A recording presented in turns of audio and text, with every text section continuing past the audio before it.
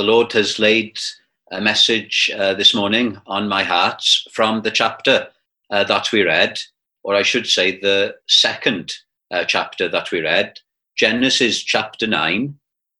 And if you've got a Bible, look at the paragraph from verses 12 to 17, where we have the first mention in the Bible of a rainbow.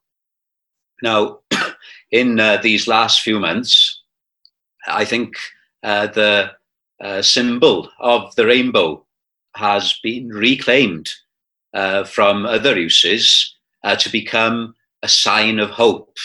And it's most encouraging for those who are especially on the front line against this virus when they see those signs, and it encourages the rest of us as well not to lose hope. But it's not in these last few years that the rainbow has become a symbol for the first time. It's actually here in the book of Genesis, in the days of Noah, when God made the rainbow a sign of something very important. Now, I'm not going to look at Noah's flood this morning, but we need to note that was God judging the world because of its sinfulness, and it's a sign of the coming day of judgments. That is why we need a Saviour in Jesus Christ to save us from the wrath to come. And there is only one way of salvation. It was the ark for Noah, and everybody in the ark was delivered from the flood.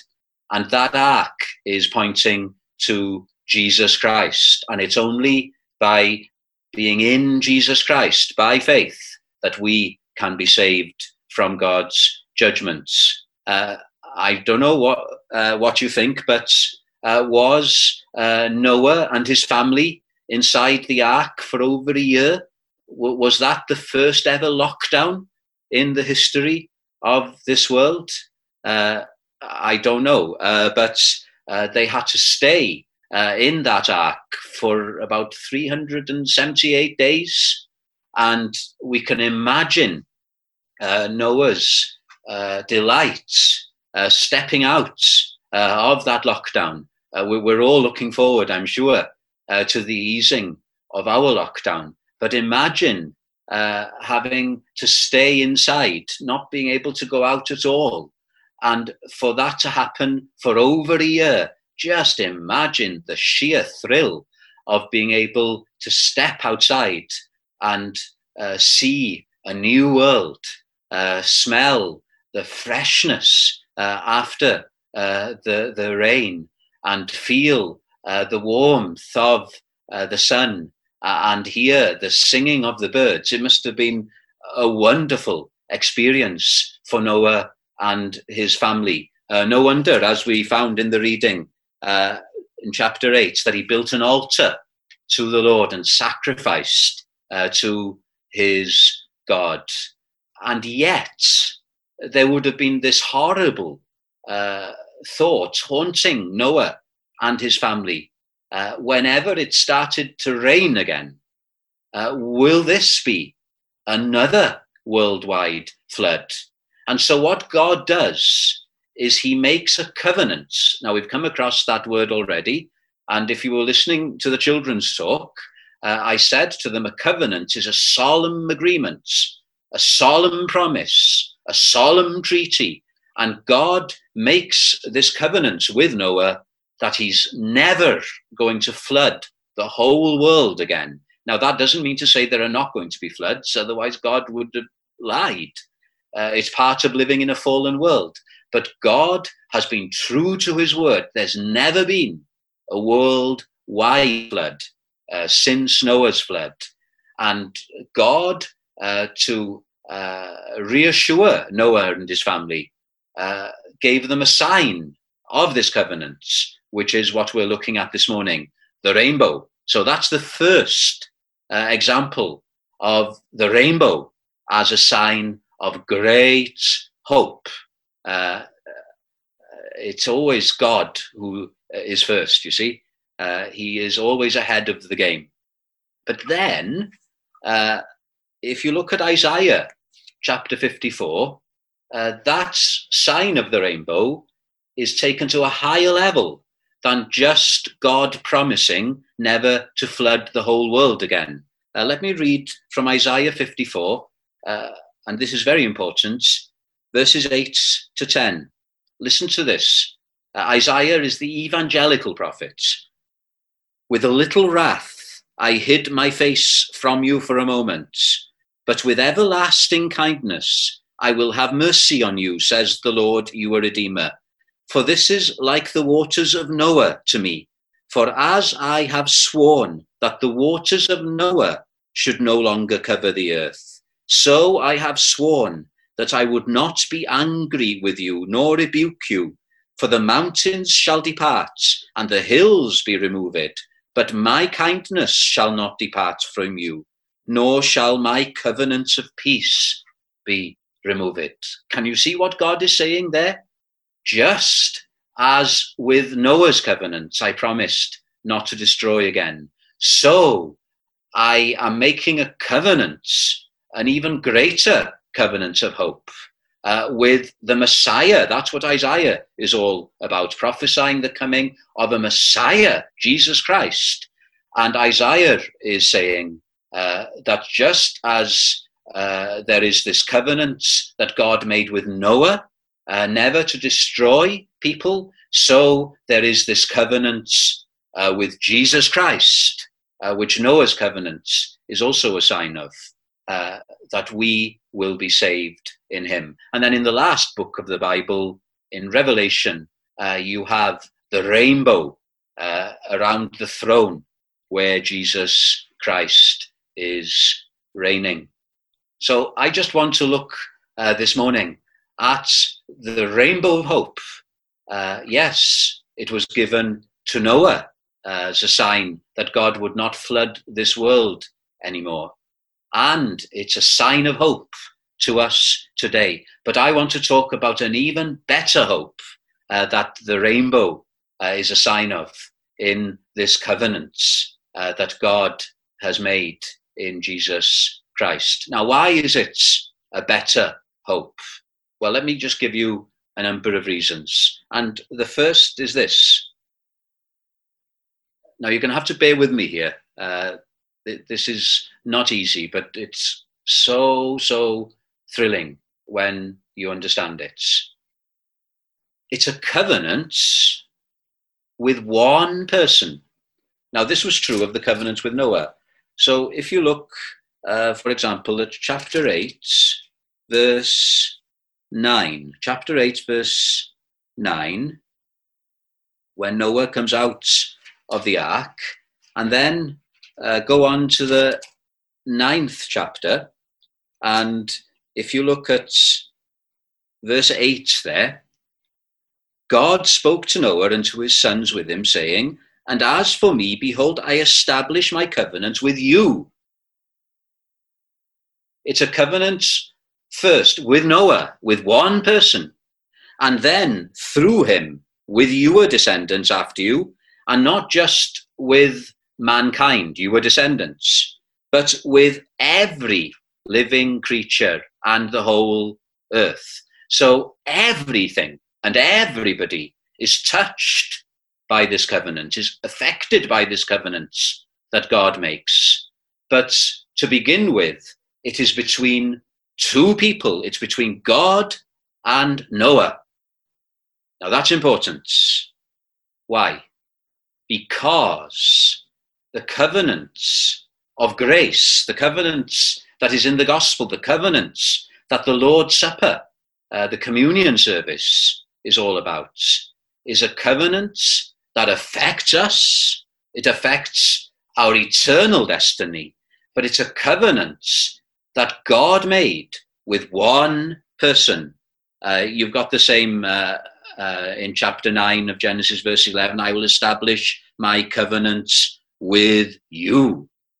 And I'll give you an example of God the Father, the first person of the Trinity, covenanting with God the Son, Jesus Christ. He became a man, the second person of the Trinity. Jesus preached a very powerful message in John 6, and he said there, and many people didn't like this, but it's so important. He said, John 6:39, "This is the will of my Father, who sent me, that all he has given me, I should lose nothing."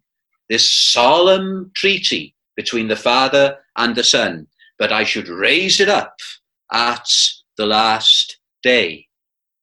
What is Jesus? Jesus is, as it were, the surety of this covenant. We came across that word in the first hymn we sang, God of the covenants. Jesus, our surety, our kinsman redeemer. What's that? I said this is complicated, but let me give you an example. It's from our own church. Many, many years ago, somebody related to our church needed to secure a visa to live in this country. And there was a court hearing, and the person was released. And it was on one condition, that somebody else would stand as a surety for that person, as a guarantor. Now, it's all legal language, I know, but it's actually quite thrilling when you come to understand it, especially in relation to the gospel. The guarantor is responsible for the person he's representing. So if the person wanting a visa, having been released, would have run away, as it were, then the surety, the guarantor, that person has to pay a price, pay a debt. And that's what Jesus Christ came into the world to do. That's why Jesus Christ came to live. He didn't have to live and keep the law. He was the Son of God. He didn't need to do all of that, but he was doing it as our representative. We have failed. We have broken the law, but Jesus, as our surety, is standing for us, and he's keeping the law for us. But the most important thing he did was die on the cross. And in doing that, he was paying the debts that secures our salvation. I don't think it's insignificant that Noah in chapter 8 offered a sacrifice on the altar. It wasn't just an offering of thanksgiving, but it was a sacrifice of atonement. He was shedding blood, because that blood showed that there had been the death of an innocent animal, the surety. Now, let me give you some New Testament verses here, just to help us understand. Hebrews 7, verse 22. Jesus has become surety of a better covenant. Hebrews 9, verse 12. Not with the blood of goats and calves, or whatever animal Noah sacrificed, but with his own blood, having obtained eternal redemption. We've been delivered, redeemed, because the blood has been shed. Surety. That's a wonderful truth. This is why this rainbow is a rainbow of eternal hope, because Jesus Christ has made a covenant with the Father, and Jesus Christ has stood in your place and mine, and he has paid the debts too great for us by dying on the cross for our sins through the shedding of his own blood. In our new supplements, we've got a hymn. It's an old hymn, but it's been modernized. And it's from Gadsby's hymn book. And it wonderfully describes Jesus as our surety. Let me just read. We'll sing it at the end of our service, but let me just read. Listen to this. What sacred fountain freely springs from the throne of God, and all new covenants blessings brings. What is it? It's Jesus' precious blood.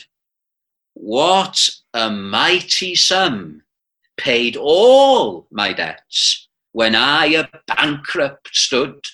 We're bankrupt spiritually. We can't pay it back. Hell is forever because we've offended an eternal God. But he has paid and has my life in credit set. It's Jesus' precious blood. Do you see it? A covenant of promise, because God the Father and God the Son have made this agreement, and Jesus has stood as our surety, and he's paid all that needed to be paid. Are you guilt-ridden this morning because you're still trying to be the surety yourself? Give up and cast yourself on Jesus Christ. Wesley, who struggled with this for many, many months, he said, "Arise, my soul, arise, shake off thy guilty fears. The bleeding sacrifice in my behalf appears.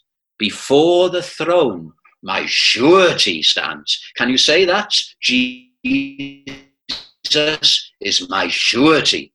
My name is written on his hands. So this is the first reason why this rainbow is really a rainbow of hope, because it's been made, the covenants that it's a sign of, it's been made with one person, Jesus Christ. But secondly, this is a rainbow of hope, this rainbow of Noah, God's covenant with Noah, and then from Isaiah, this covenant with Jesus Christ. It's a covenant of grace. We use the word grace a lot, don't we? Amazing grace.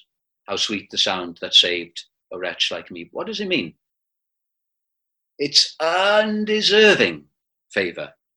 Undeserving favor. Now, what does that mean in relation to Noah? Some people think like this. Noah was a righteous man. We're told that in the Bible. He was a preacher of righteousness in days of great evil. And nobody, apart from his immediate family, listened to him.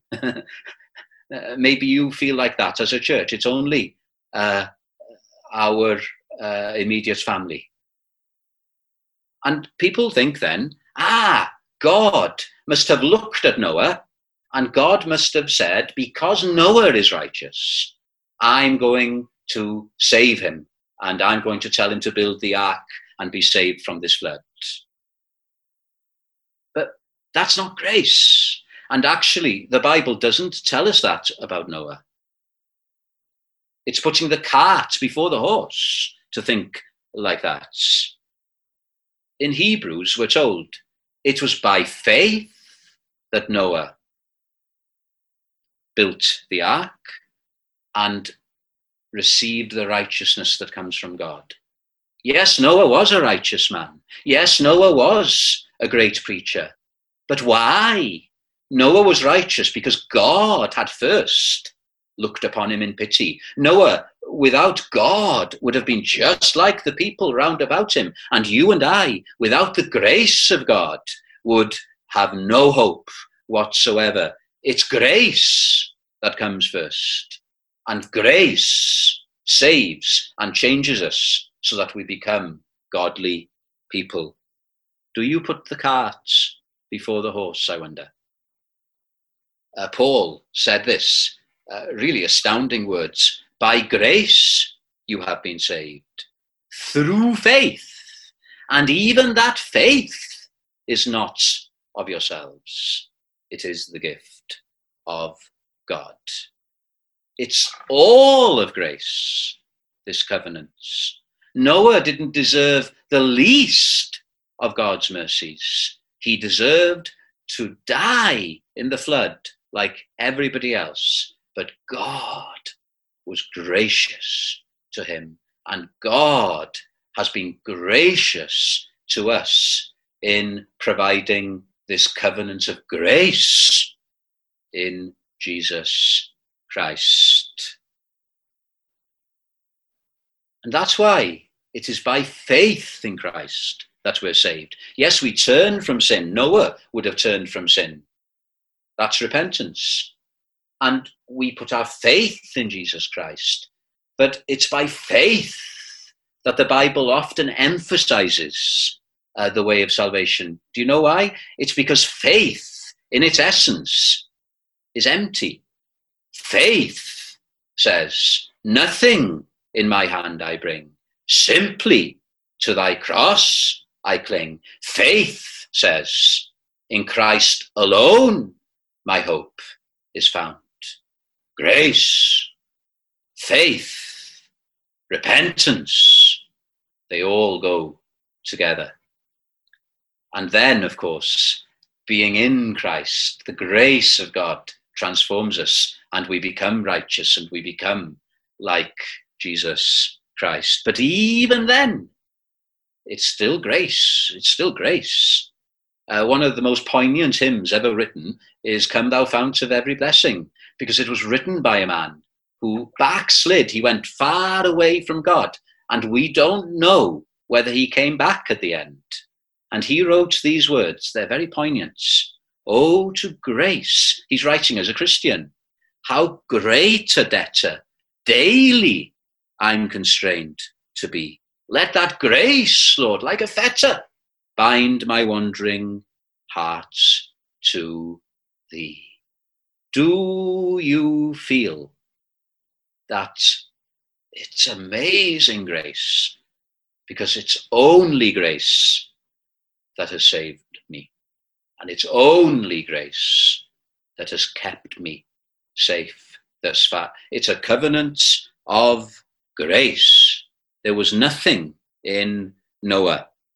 Now then, there is something here about this grace of God in the covenant that is even more astounding, if that is possible. If you look at verses 8 to 11 of chapter 9, this is what God says. As for me, behold, I establish my covenants with you and with your descendants after you and with every living creature that is with you. So it touches the whole of creation. And then a little further, he says, verse 12, this is the sign of the covenant which I make between me and you. Verse 13, I set my rainbow in the cloud, and it shall be for the sign of the covenants. Now, have you noticed some words that have been repeated in those verses I have read? Verse 9, I establish my covenant with you. And then verse 11, I establish my covenant with you. And then 12, this is the sign of the covenant which I make between me and you. Verse 13, I set my rainbow in the cloud. Verse 14, it shall, I will. It's not Noah's eye, but God's eyes, the I wills of God, the I wills of Christ. Just as Jesus said in John 6, I should lose no one, but should raise him up on the last day. Oh, doesn't that thrill your hearts if you're in Jesus Christ this morning? It's not your determination that saves and keeps, but the eyes of God himself. As you know, I love Charles Haddon Spurgeon, the 19th century Baptist preacher. And I just want to read a lengthy quotation by him, which it's like a Sunday roast to my soul. And I hope it will be like a good Sunday dinner to you. This is what Spurgeon says. He who knows the difference between you shall, that's a command, you shall, and I will, God speaking, I will as a promise. He who knows the difference between the two is a good theologian. The old covenant of works is, you shall not commit adultery, you shall not kill, you shall not steal. Death always comes to us by the covenant of command. But the new covenant of grace, this is why it's such a rainbow of hope, is I will, the I will of God. And life comes to us by its promises. The covenant of grace says, I will sprinkle clean water upon you, and you shall be clean from all your iniquities. I will save you. If there is a you shall, it is by the way of promise. I will, and as a result, you shall. But there isn't a you shall in terms of our being saved and even of our being kept. It is all the I wills. Oh, dear friends, Spurgeon goes on to say, our heart rejoices to think of these potent shalls and wills, those immovable pillars that death and hell cannot shake, the shalls and wills of God, who speaks and it is done. I do not see an if or a but. It is all I will, I will, I will. And so when God covenanted with Christ, it was not I will save my people if they do this, but I will, and they shall, from first to last. That's good, isn't it? Let me give you an illustration here. It's so sad that we can't have camps this year. I used to enjoy going on boys' camp, and the greatest challenge for me on that camp was the fishing trip. And I'm afraid of water, so you have to face your fears. And I would go on this fishing trip, and one trip was on St. Bride's Bay when the waters were choppy, and I mean choppy. And we had a little boat, and the waves were really quite big in comparison to our little vessel. And I couldn't look at the boat because it was going up and down. It was unstable. I couldn't look at the other people in the boat either because they were going up and down and some of their faces were turning green. I couldn't look at the waves because they were definitely going up and down. But there was one thing I could focus on, and that was the solid land. That was immovable, and that stabilized my hearts. Where are we looking this morning? Whether we are seeking or whether we are believers, it's the same answer. We should be looking to Christ alone, to Christ to save us, and to Christ to keep us. Are our hearts shaking? Are we afraid of what may happen because of this virus? Are we afraid of the future of the church? How foolish. If the I wills of God and Christ are there, we should be looking to those absolutely stable truths. It doesn't matter how unstable we may be, the church may be, or this world may be. God is immovable. There's something else here about this being a covenant of grace. Look at what God says. I find this very significant. Verse 16, the rainbow shall be in the cloud, and I will look on it. I will look on it to remember the everlasting covenants. Yes, the rainbow was a sign to Noah and his family and all the descendants since, including ourselves. And Jesus Christ hanging on that cross, and the blood of the new covenant as he's given to us in the communion service, the broken body, the shed blood. Those are wonderful signs to remind us. But God says to Noah, it's not just you that need reminding. And even when we are told to remember, we forget, don't we? We forget. But God needs to remember. God looks on the rainbow and remembers his covenants. God looks on Jesus Christ. He looks at his wounds, and he remembers that all who are in him are not going to be condemned. Spurgeon again, he's too good not to quote. My looking to Jesus brings me joy and peace, but it is God's looking to Jesus which secures my salvation, and that of all his elect. For it is impossible for God to look at Christ, our bleeding surety, and then be angry with us for sin already punished in him. Hallelujah. Your salvation and mine is absolutely secure, even when we fail. Remember Noah, after he built the altar, after God had covenanted with him, what did Noah do? He built an orchard and he made some wine and he got drunk. He failed, he fell. But he was still saved because it was a covenant of grace. It was a covenant of promise. And then one last reason why this rainbow is such a rainbow of hope, not just because it's a covenant between God and Jesus Christ, not just because it's a covenant of sheer grace, but thirdly and finally, it's a covenant of peace, isn't it? It's the covenant of my peace, says God in Isaiah 54. The mountains and the hills shall be removed, but the covenant of my peace shall not. You know, peace is a wonderful thing. Reconciliation after war. Peace within. What do you need to have a rainbow? You need cloud and rain. Obviously, you won't have a rainbow without cloud and rain. But then you need another element. You need the sun's rays to shine. And it's the combination of those three things which produce the spectrum of the rainbow.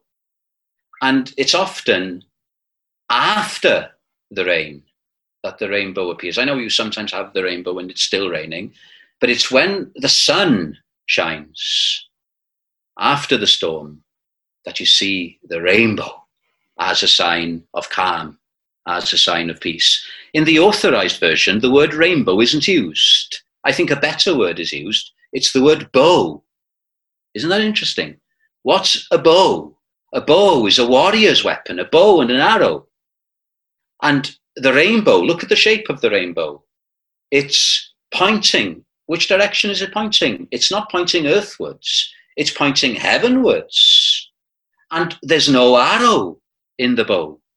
It's as if the bow has been hung up, as if God is saying, I'm reconciled now to sinful mankind because of what Jesus Christ has done. All who believe on him are no longer under condemnation.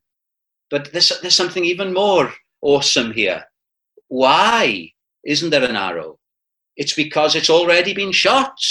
Which direction has been shot? Heavenwards.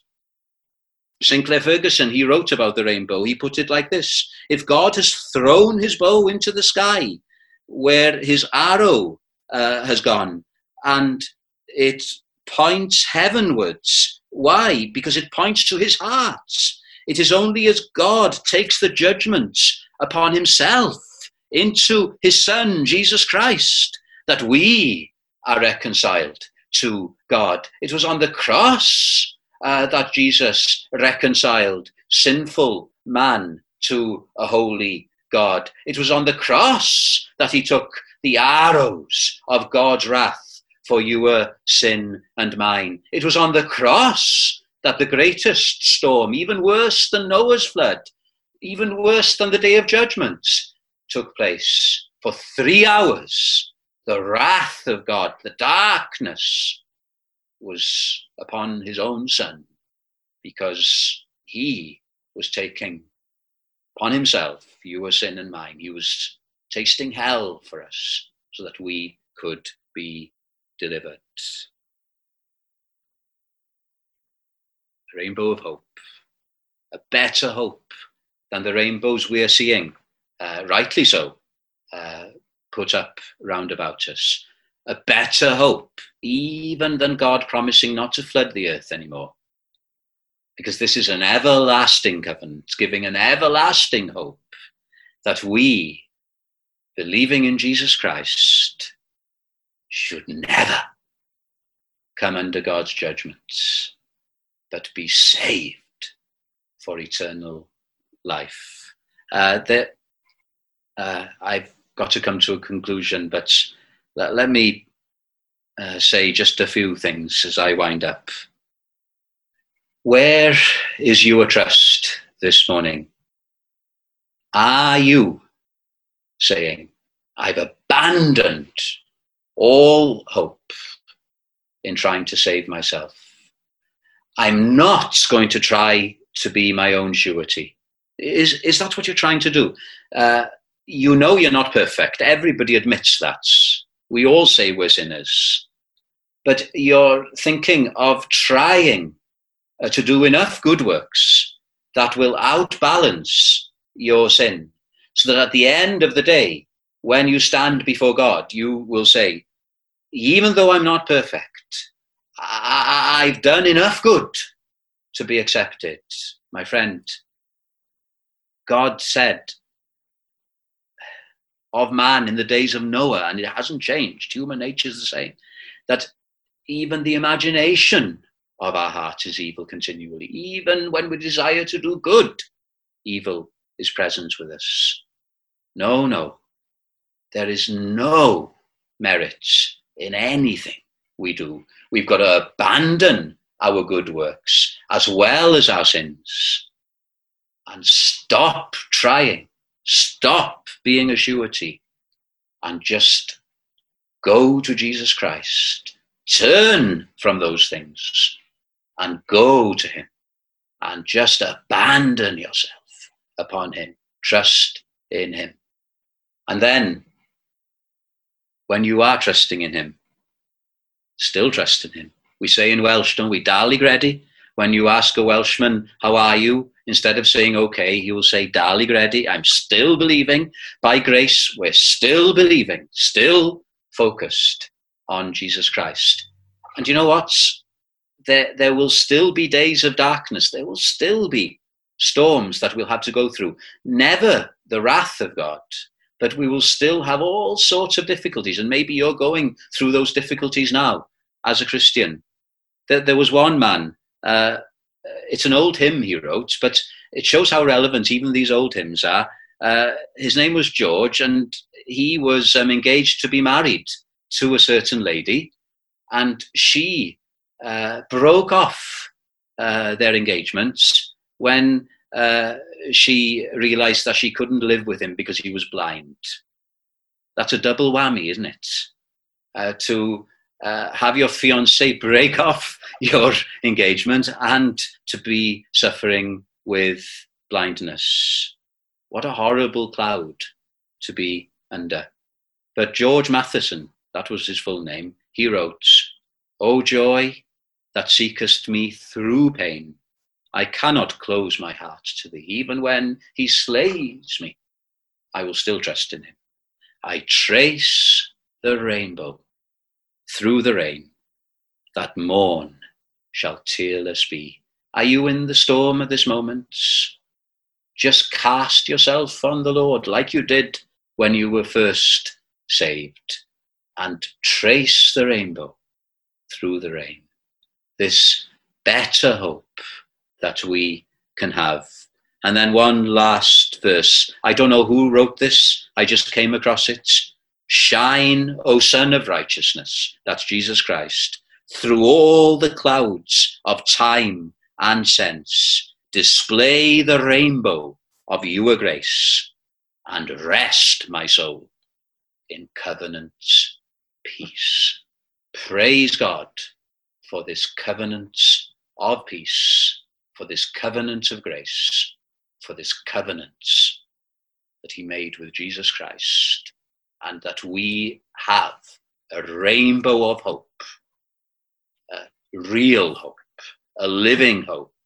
Let's reclaim the rainbow again as a sign of hope for his name's sake.